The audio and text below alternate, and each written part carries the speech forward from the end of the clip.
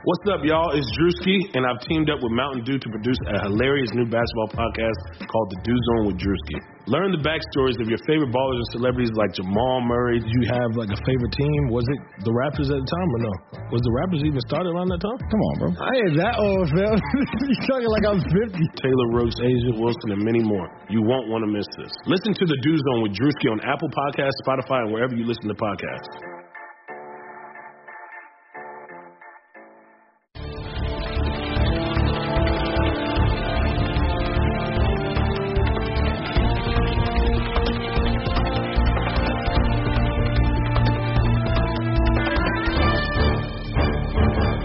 Hello, everyone. Welcome into another episode of Kentucky Daily, a daily podcast covering your University of Kentucky Wildcats. I'm Sean Smith, joined by Derek Terry. Derek, how are you?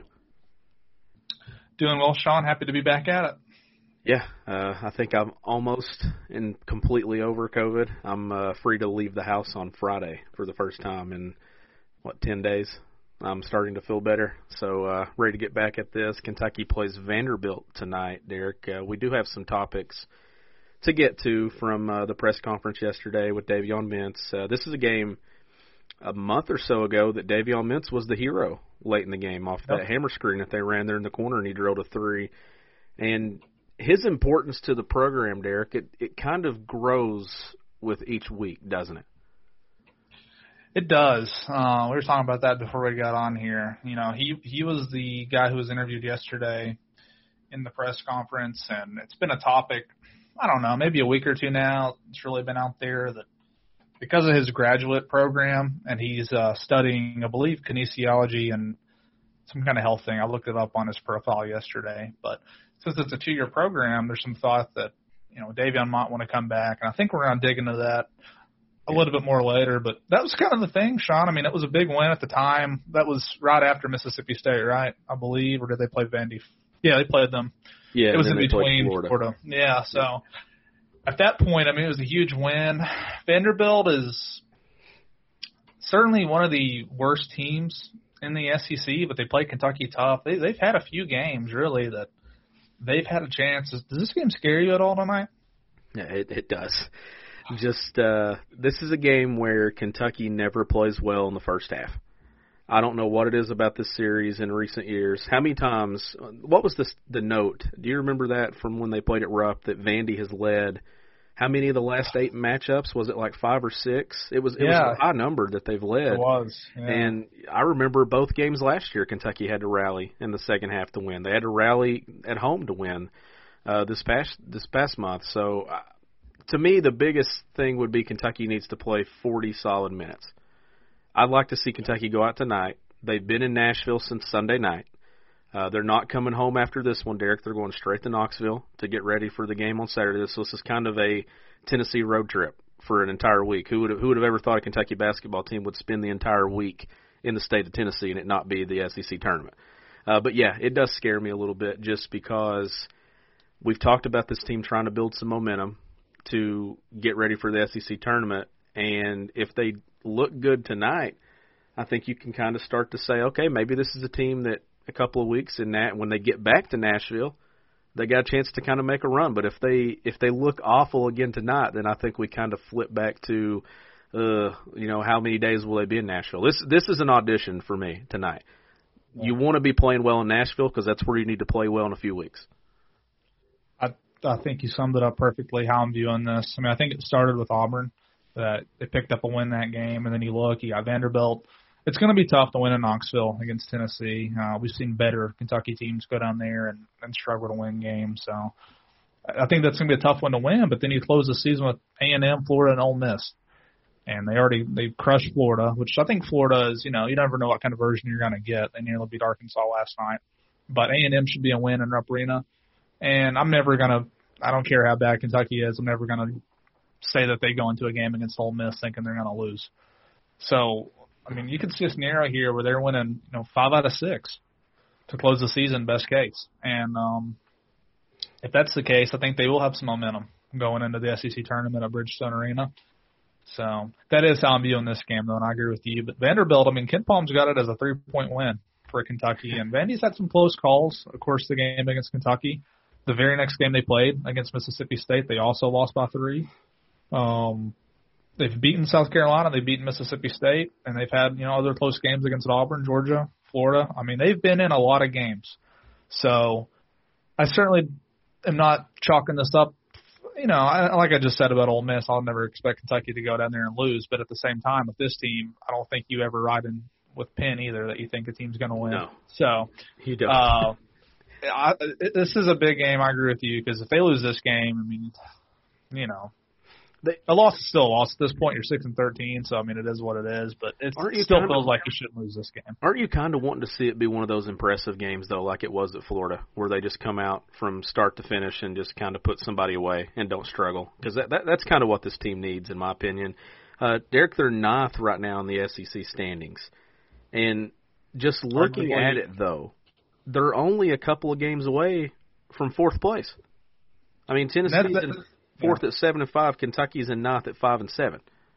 I mean, there's time to climb, but you got to go on. They need to win every single game the rest of the way to be in contention for that 4 or 5 spot, which I think would go a long way towards their chances of winning the SEC tournament. But when you look at this thing, they're 5-7. The team ahead of them is Georgia, who they should have beaten. They had the game won in the final 4 minutes.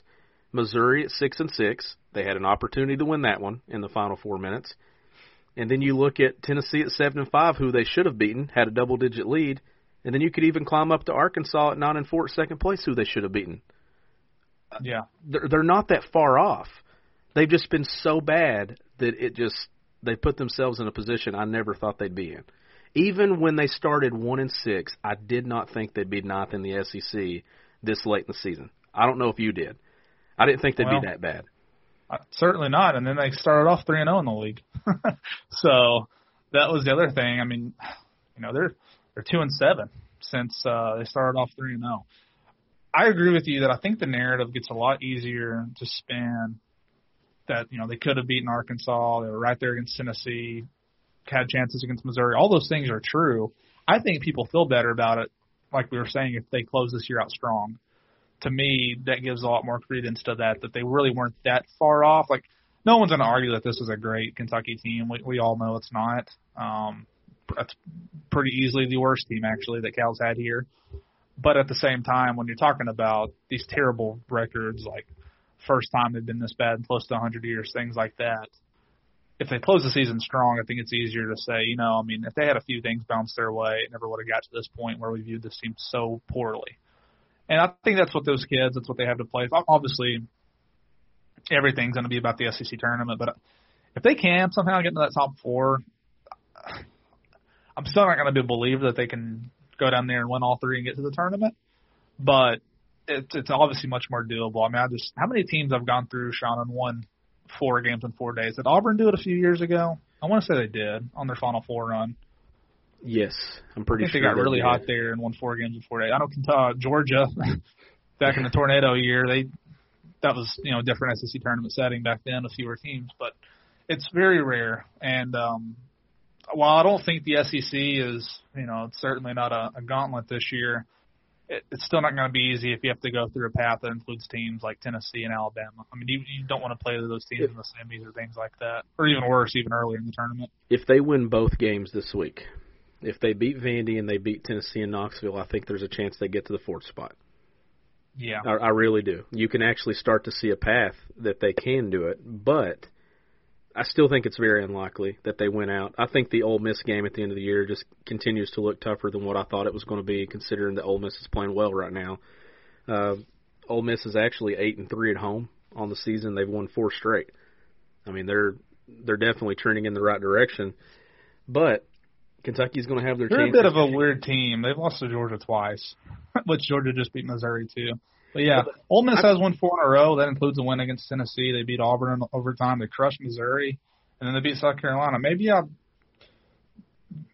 downsell them a little bit, but you look at their schedule, Sean, they're probably talking about winning out. They got Mississippi State, Missouri, Vandy, and Kentucky left. I mean, they're probably thinking they're going to finish this year, 13, 14, 16, and 8. So yeah, that looks like it might be a little tougher game than what I kind of scoffed at it when I looked. But still, I would think Kentucky top to bottom is still Well, just when you look at the roster. league standings and stuff, too, this is why I think that as a Kentucky fan, you shouldn't be scared when you go into Nashville in a couple of weeks, because who's really great in the SEC? Who looks unbeatable? Even Alabama looks beatable. Kentucky had a chance to beat them in Tuscaloosa. I mean, they're a team that if they're not shooting the ball well, it's going to happen some night. Put it this way, Alabama absolutely destroyed LSU, and LSU's the third team in the league right now. Like, that right there shows you just how it is. Kentucky owned LSU for 40 minutes, and they're the third best team in the league. Just get into that tournament and make some noise and see what happens. But Kentucky has to do it first tonight at Vandy. And now, if you want to, we'll get on into the Davion Mintz comments. Derek, this is something that I want to think that I don't remember when we mentioned it on here. I know I started talking about it in January a couple of times that I brought it up. I think you've brought it up too as well. That I can't remember which one of us first said it, but I was talking about if Davion Mintz would be interested in using that blanket waiver, if that is an option that Kentucky would look at. And I think in December we didn't even think, wow, it's not even going to be a topic. But now that you see the success that he's had at Kentucky, you also see the need that Kentucky has in the backcourt, which I think is the biggest reason for this. I'm actually starting to wonder, Derek, that if he will be at Kentucky, I'm actually going to lean and say I kind of think he might be at Kentucky next year. Yeah, I think it'd be a good fit for both sides to have that other year. I would say Davion, one, he's very close to finishing his Masters, which for anybody is a big deal. And then two, you got to think at this point, maybe some crazy things will happen. We never know this time. But you got to think he'll get more of a normal experience playing for Kentucky next year, the one that he thought he was probably signing up for when he committed to Kentucky last April. And then on the Kentucky side, the way I'm kind of seeing this roster, I mean, Trevor Kills would be interesting. If they could add him, he'd be a big deal to have at the 2. But I'm not seeing, unless you go at a transfer from somewhere else, I'm just not seeing too many surefire upgrades. And I would like to see them get to a spot next year. I was telling Kalen Harris this from the Cats game. We were talking the other day. I think for next year's roster, it's really important to get to a spot where Davion can be the sixth man and maybe even get to a spot where Askew can come off the bench. Although I don't think it would be a terrible thing if Askew still started. I think if you could upgrade the roster to that point, you would really have something. But I like the idea of Mintz as a sixth-man type next year, a sixth-year senior who has played in a lot of big games. He'd be reliable. I mean, certainly a player capable of starting, but if you could get him to that spot, I think it would be pretty appealing for him because he's not an NBA guy. He could probably play overseas if that's what he wants to do. But if you're in his spot, Sean, I'm not meaning to speak for Davion. I have no idea what he's actually thinking. But, you get that free year. If Kentucky's interested in you coming back, I got to think that option to me, anyway, would still sound more appealing because I got to think the overseas option will still be there a year from now. Yeah, it will be. And I just think, too, just the need that they have in the backcourt. The front court's kind of taking care of itself. If Keon Brooks comes back, Jacob Toppin's back and Lance Ware to go with Oscar, then Damian Collins, I mean, you can kind of already see that front court's probably going to be one of the better ones in college basketball, in my opinion. It's the backcourt to where we're sitting here wondering if this team – obviously they're going to be better, Derek, than what they are this year, but we've had some discussions on here that it doesn't just necessarily mean that they're going to be a Final Four contender next year just because the calendar changes. But the backcourt's the biggest reason for that question. That's why we've talked about it. And Davion Mintz isn't like an All-American. Like, he's not that level of a player or an NBA draft pick. But if you can add him to your roster to go with the experience that Keon Brooks has, to go with the experience that Oscar has, I mean, that alone blended in with the Jacob Toppins, the Devin Askews, and all those bodies that we talk about, that kind of points you in the right direction. I mean, then you start to think, okay, maybe, and you asked me this question the other night. You said, how many wins does Kentucky, how did you ask me, how many wins do you think Kentucky has next year? Yeah, regular season. And I said what? 23 to 25. 23 to 25. And then I said, yeah, that puts you in contention for a top 4 seed in whatever region. And then you're in contention to win a championship if you get the right draw and you break free. Not to say that they can't get the 26, 27, 28 wins. I mean, if something plays out in their favor, these guys improve or they get a surprise commitment from somebody, it obviously changes. But I think it starts with the backcourt and it starts with Davion Mintz. If Davion Mintz is on that team, Derek, I feel a lot better about Kentucky. If he's not and they don't land Keels or someone like that, I'd start to think maybe it's 19 to 20 wins. Where I think Cal and the coaching staff, I think they got to get this roster, and I wanted to hear your thoughts on this.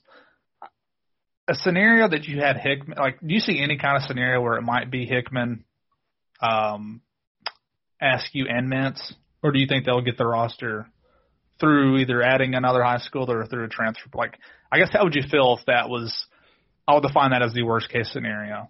Is that it has to be three guys that you already know who are going to be coming in. Like, that's not having to add any kind of transfers or anything. If you had those three guys plus Keon and Sheboy, like, what would you think about that kind of team roster starting five? I mean, it's not as strong on the perimeter. Obviously, I feel much better if Davion Mintz is in that mix. If it's just Devin Askew and Nolan Hickman, then I don't feel as strong. But if that's the case, then I think Sky Clark's at Kentucky. I think whatever happens with Davion Mintz, we always thought it was going to be Devin Askew that impacted whether Sky Clark was going to be 21 or 22, Derek. I actually think it's the Mintz decision that's going to impact it. And for the program, I think it's better if Davion Mintz is at Kentucky next year than Sky Clark, because then you can kind of have your piece in 22 that you're already building around and just keep it that way. Yeah, because like in 22, you could still have a scenario where if Hickman came back for a second year, unless Askew makes huge strides, you got to think he'll be back for a junior season, and then you can still add Sky in, and it seems like a much more natural fit to have it that way. I just think I would like to see – I got a feeling it's going to be Hickman. I think he's going to have every chance in the world to earn the starting point guard spot. And if Mintz comes back, because that's what I was talking to Kalen about, he was most concerned about point guard play. I just think the numbers, though, if Mintz comes back, I just can't imagine they're going to add a grad transfer point guard or regular transfer point guard or high schooler. If you already have a guy like Hickman, you had a guy like Askew who plays basically 30 minutes a game at point guard this year anyway. He might not be your future at that position. And then Mintz as well, who has been a starting point guard in the Big East and can play it if he needs to. I just think with those three guys there, the main emphasis would be adding a two guard or a three. Yeah. And, I mean, that kind of gets me to Terrence Clark. Like, just the nature of Kentucky basketball, we got to expect Clark ain't going to be here next year. No. But if there's any guy that it makes total sense to come back, it's the guy who hasn't played since December and is not a first-round projected pick. And there's a ton of minutes available.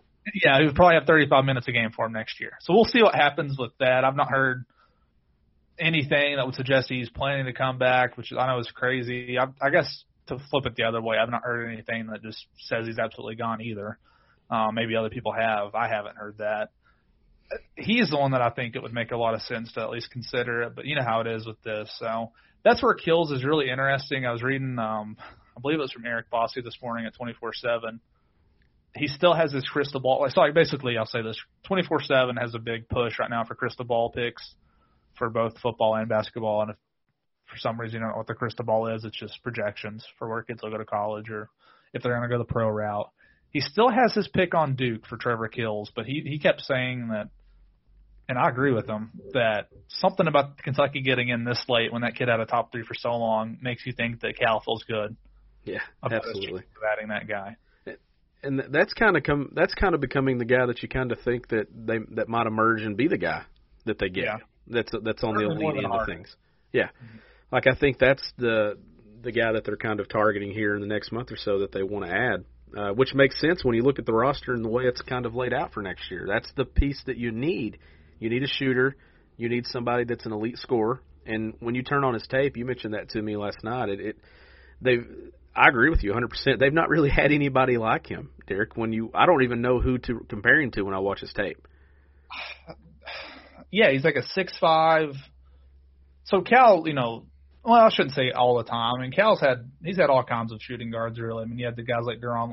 Like, I would say Lam's the closest comp in terms of how he plays, but he's much bigger, I think, and stronger than Duron Lamb was. But, Cal's had the guys like Malik Monk who are 6'3", but ultra athletic. I mean, you got a guy like Boston this year who's 6'7", very skinny. Like, this is a kid who's pretty physically built, seems to be able to score. You know, he's not going to rely on getting to the rim a ton, I think, just from what I can tell. And I'm no scout, but just from looking at it, like he can score in different ways. I think you would expect him to be a pretty good shooter. Just different, I think, from what Boston and Clark were this year. He's interesting to me. I'd like to see him more. It might be a good idea for us to actually try to track down somebody who's watched him play a little bit more. And that's if it gets serious with Kentucky, which sounds like it might if they're getting involved to this point. But I think they definitely need somebody else on the wing, whether it's – I mean, shoot, I try to get kills either way, no matter who you're – I think that kid's, you know, you need someone like that anyway, I think. But even if you could convince – like what if you could get it to a spot where even if Askew's back at the point, you get Kills and Clark? You know, I'm trying to think best case scenario for next year. Well, whoever it is, a point guard, if you can have Clark, Kills, Brooks, Sheboy, Collins, you know, all these guys are talking about, I think then you can get to a point where you can feel really comfortable at how strong of a roster it could be next year. Yeah. And that's projecting a lot right there. I mean, there would be a lot that would have to happen in Kentucky's favor to get to that point. Well, I think it's going to be somewhere in between that best case scenario that I just mentioned and then the scenario where Mintz and Askew still both end up in the starting lineup. Like I think they're going to add somebody to where at least one of those guys can come off the bench. Yeah, and then we still have Bryce Hopkins, who we've not talked about, who you kind of just circle as we really don't know exactly how he fits into this right now. I think that's fair to say. I mentioned Dante at all either, which I just don't think Dante's going to be like. I like Dante coming off the bench again next year, maybe playing a similar role as this season. I want to see how he improves though over the off season. All these guys really, but especially him. One thing, too, I want to bring up to you. Did you see the analytics and statistics that Hoops Insight put out last night? Yes, I did. I want to talk about that. So they put out in the last 5 minutes of Kentucky's conference games, Kentucky's hit 42% of threes, so they're 13 of 31, 71% of shots in the paint, 22 of 31, and 7% of mid-range shots, 2 of 27. They've taken 27 mid-range jumpers to 31 threes, and it's 42% to 7%. I mean, it backs it up that Kentucky takes way too many long twos, right? Yeah, I saw and that. They don't hit enough of them. Yeah, that created a firestorm on the internet this morning, at least in Kentucky Twitter, from what I saw. I didn't have any strong, like, I know modern day tells you to shoot threes and to get, like, basically how Alabama plays. As you look at their shot chart, we talked about it on here. People have probably seen it on Twitter.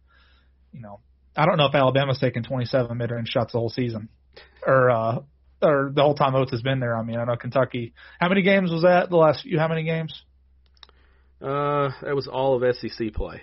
So how many games have they played? They've played 12 league games. 13, I think. 5 and 8, yeah. So are they 5 and 8 in league play? Oh, sorry, I was on Auburn's. You're right. Yeah, you're right. They're 5 and 7. Sorry, I was on Auburn's page. Well, that was throwing me off because I was like, okay, never mind. They don't have a chance to get to 4 or 5. That's what I was thinking. Yeah, I was like, hold on, maybe I need to backtrack. So yeah, you're right. Through 12 games, so they've taken. I guess what I would need to ask you, because you follow this a little closer than I, because there are people trying to talk about the sample size and that maybe some other offensive problems were leading to them needing to take so many. So I guess my question to you is that a symptom of a bigger problem on offense that they can't get the shots that they want, or is that a designed look for this offense that Cal wants them taking?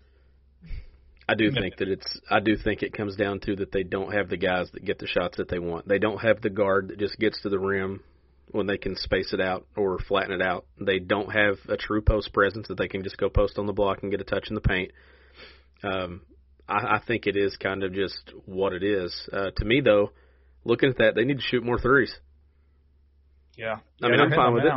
Yeah, I'm fine with it. Shoot 10 more threes a game. If you hit 2 or 3 of them, then the way that they shoot from 2, it's probably going to actually be more points. Well, the way Mintz shoots it, I think Askew will shoot it fine. He doesn't take a ton, but I trust I trust Askew more taking a 3 right now than I do him driving to his left side and trying to put it up with his right hand and getting blocked every time.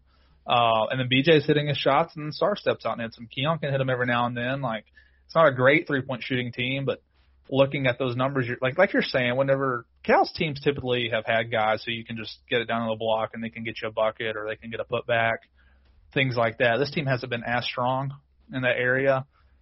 So that will be something to watch these last 5 games. And I think you already started to see it a little bit. I mean, some really quick shots on the shot clock, transition threes. I can remember Mintz taking a few last game. The game-winning 3 that he hit against Auburn was very early in the shot clock as well, and he was there and he was open and he knocked it down. So that was an interesting stat you brought up because clearly the numbers would show that that's terrific. 2 for 27, and they're already shots like you already got people who don't like mid-range jumpers anyway. And then you add in the fact that Kentucky's shooting that bad. It was sure to bring up some discussion today. So I'm glad you brought that up. Did you see that Oscar hit the half-court shot during the shoot-around today at Vandy? Oh, no, I didn't see that. And here's the one thing I'm going to say about it. This is a guy who just started practice this week, right? So he's not even practiced at the Kraft Center with the team. So he's been in Nashville with them since. That's so true. He traveled with them.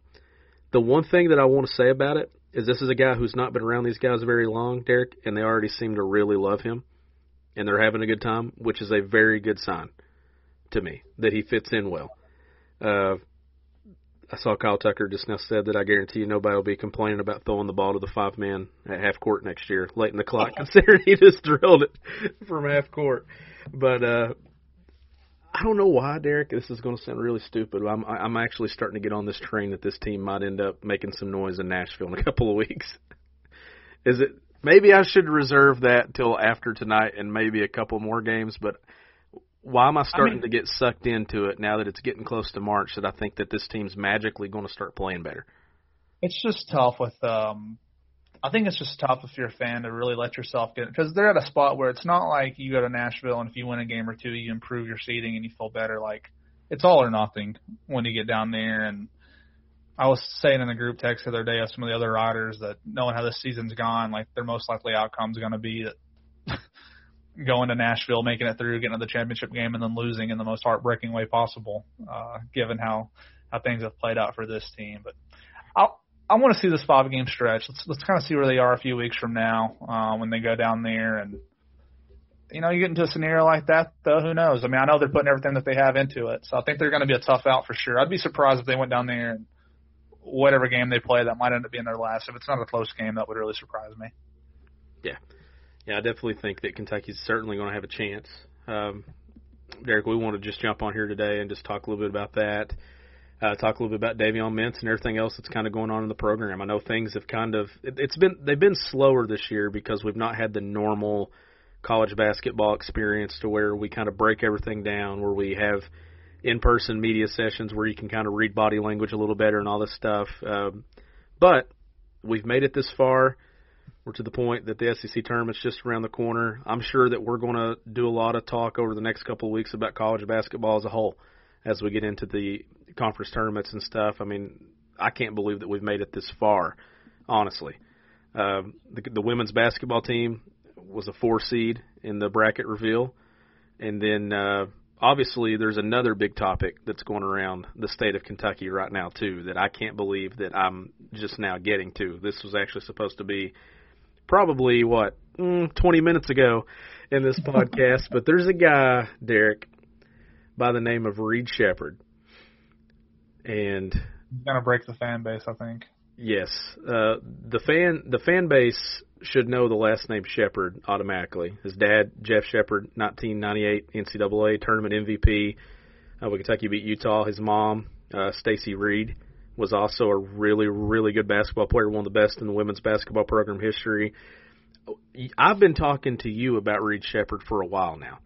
I've been writing about Reed Sheppard for what seems like a year and a half because if you just put his name on the internet, it's like people go crazy over it. A local product from an area where we're from, like 606 area code right there at North Laurel. Derek, he's becoming one of the top basketball prospects in his class, and I think he has potential if things return to normal and he gets the normal exposure that he would get during the summer. This is a kid who could climb to 5-star status. Yeah, the big news the other day is a lot of it has been early in his high school season this year, month or two, probably within the last month or so, 6 weeks. He's had has he had 3 50-point games this year as a sophomore or 2? had 48-point game, and then he had 50 and 54. So pretty he had much. a couple triple doubles, I think. At least one triple double. I know he dropped over 50 on my Red Hounds at Corbin. So he has been out there, and there's been talk, what's Cal going to do? And I think people are very eager to kind of find out what's going to happen. But we found out, I believe it was on maybe you can correct me if I'm wrong. I think it was on the Cameron Mills radio show. Maybe he had Jeff on. Cameron Mills did, and he confirmed that as of now, all the recruiting, because of the restrictions or whatever, the rules, that college coaches, I guess, can't directly reach out to the kids, but they went through his high school coach, and I do not know that man's name at North Laurel, their high school coach. But basically, the main point that matters to people is that Jeff confirmed that Kentucky has at least reached out, and he's on Kentucky's radar. I mean, keep in mind, this is a 2023 kid, and outside of DeJuan Wagner, his son, who's going to be the number one player, most likely coming to Kentucky, you've not heard too much about that class. The way Kentucky operates, that's like an eternity away. I mean, they just now offered Trevor Kills, who's going to sign here in a few months, and he's a 5-star in his own class for 21. But it does feel like, Sean, that it's got a chance to be really interesting because the whole Dante situation this year, and people upset that Cal has maybe favored playing guys like B.J. Boston as opposed to giving Dante Allen a chance earlier.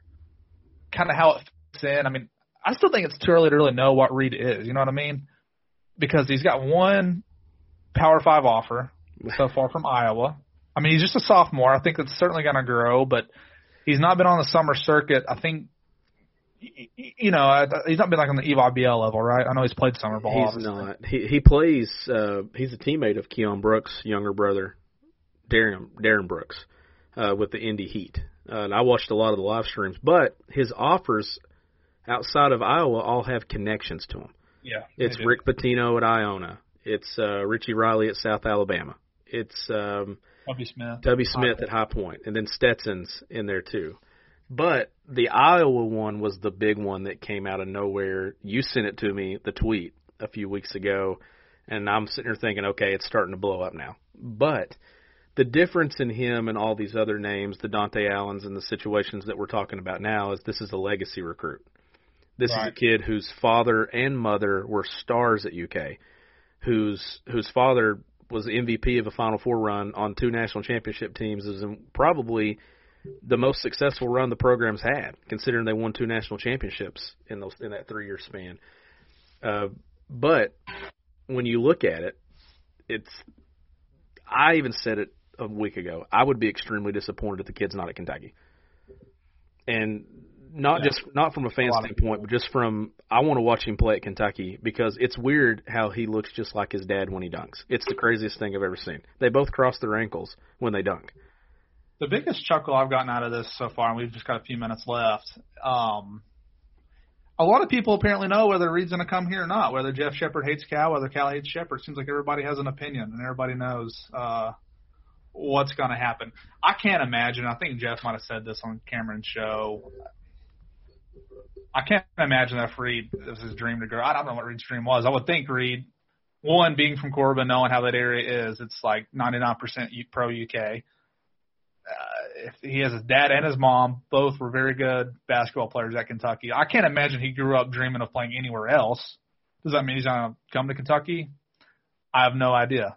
But I can't imagine that some petty feud from 8 years ago or whatever about how Jeff Shepard viewed how Kentucky was running the program under Cal versus his kid being recruited. Like, I just don't think the same dynamics are going to be in play there. It's gonna be fun to follow. I got a thing if he, I mean, as a sophomore, like I know Dante Allen put up some huge numbers his senior year, averaged over 40 or whatever. Like Reed doing this as a sophomore though, I mean, I gotta think he's gonna be good enough. I don't know that he's gonna be the 5-star one and done caliber. I think it's too early to know about that, but I think he's gonna be a kid certainly talented enough to play at Kentucky, and if he wants that opportunity, I think it's gonna be presented to him. I don't know that for sure. He's probably going to be the most closely followed kid, though, in state for, Lord, I don't even know how long. I mean, Dante came on late, right? I mean, I think Dante's recruitment, once Kentucky offered, did not last very long. This will be the hottest name in Kentucky basketball in-state recruiting in a long time. Oh, yeah. It probably goes back to, the Rex Chapman days? Richie Richie and Rex. Yeah, I'm assuming that, and this is. I mean, it's just. I can't even think of it. Like Derek Willis and Dominique Hawkins. Like Dominique, I know once he blew up at the state tournament, there was a lot of talk about him. But at the same time, Kentucky Even already Chris had Lofton 6 didn't 5 have stars. the hype that this has. Reed's gonna have, yeah. And it's just the perfect whole timing. connection to Kentucky, the connection to Final Fours and national championships, and his mom played there. It would just, I don't know, like it would just. Be, I would think if you're a rival recruiter and Kentucky offers him at some point, I gotta think, unless something is just out there that we just do not know about, I gotta think you're facing a very uphill battle recruiting kid if you get an offer from UK. You are. But that's what There'll be plenty of time to talk about him over the next few years. Yeah, just a sophomore. So. And you know, when we make it out to the Butcher's Pub at their London location, maybe one day we'll have Reed Shepherd, if he is a future Kentucky Wildcat. Maybe he can meet us at the pub as well, and we can do an interview with him right there, right down the street from North Laurel. But the Butcher's Pub, they currently have 2 locations, Derek. One in Pineville, one in Williamsburg. A third one coming next month to London. Today is Wing Wednesday at the pub, so make it out for that. You can visit thebutcherspub.com or you can check them out on Facebook. We'll be back to recap whatever happens in Nashville tonight. He's Derek Terry. I'm Sean Smith. We'll catch you next time on Kentucky Daily.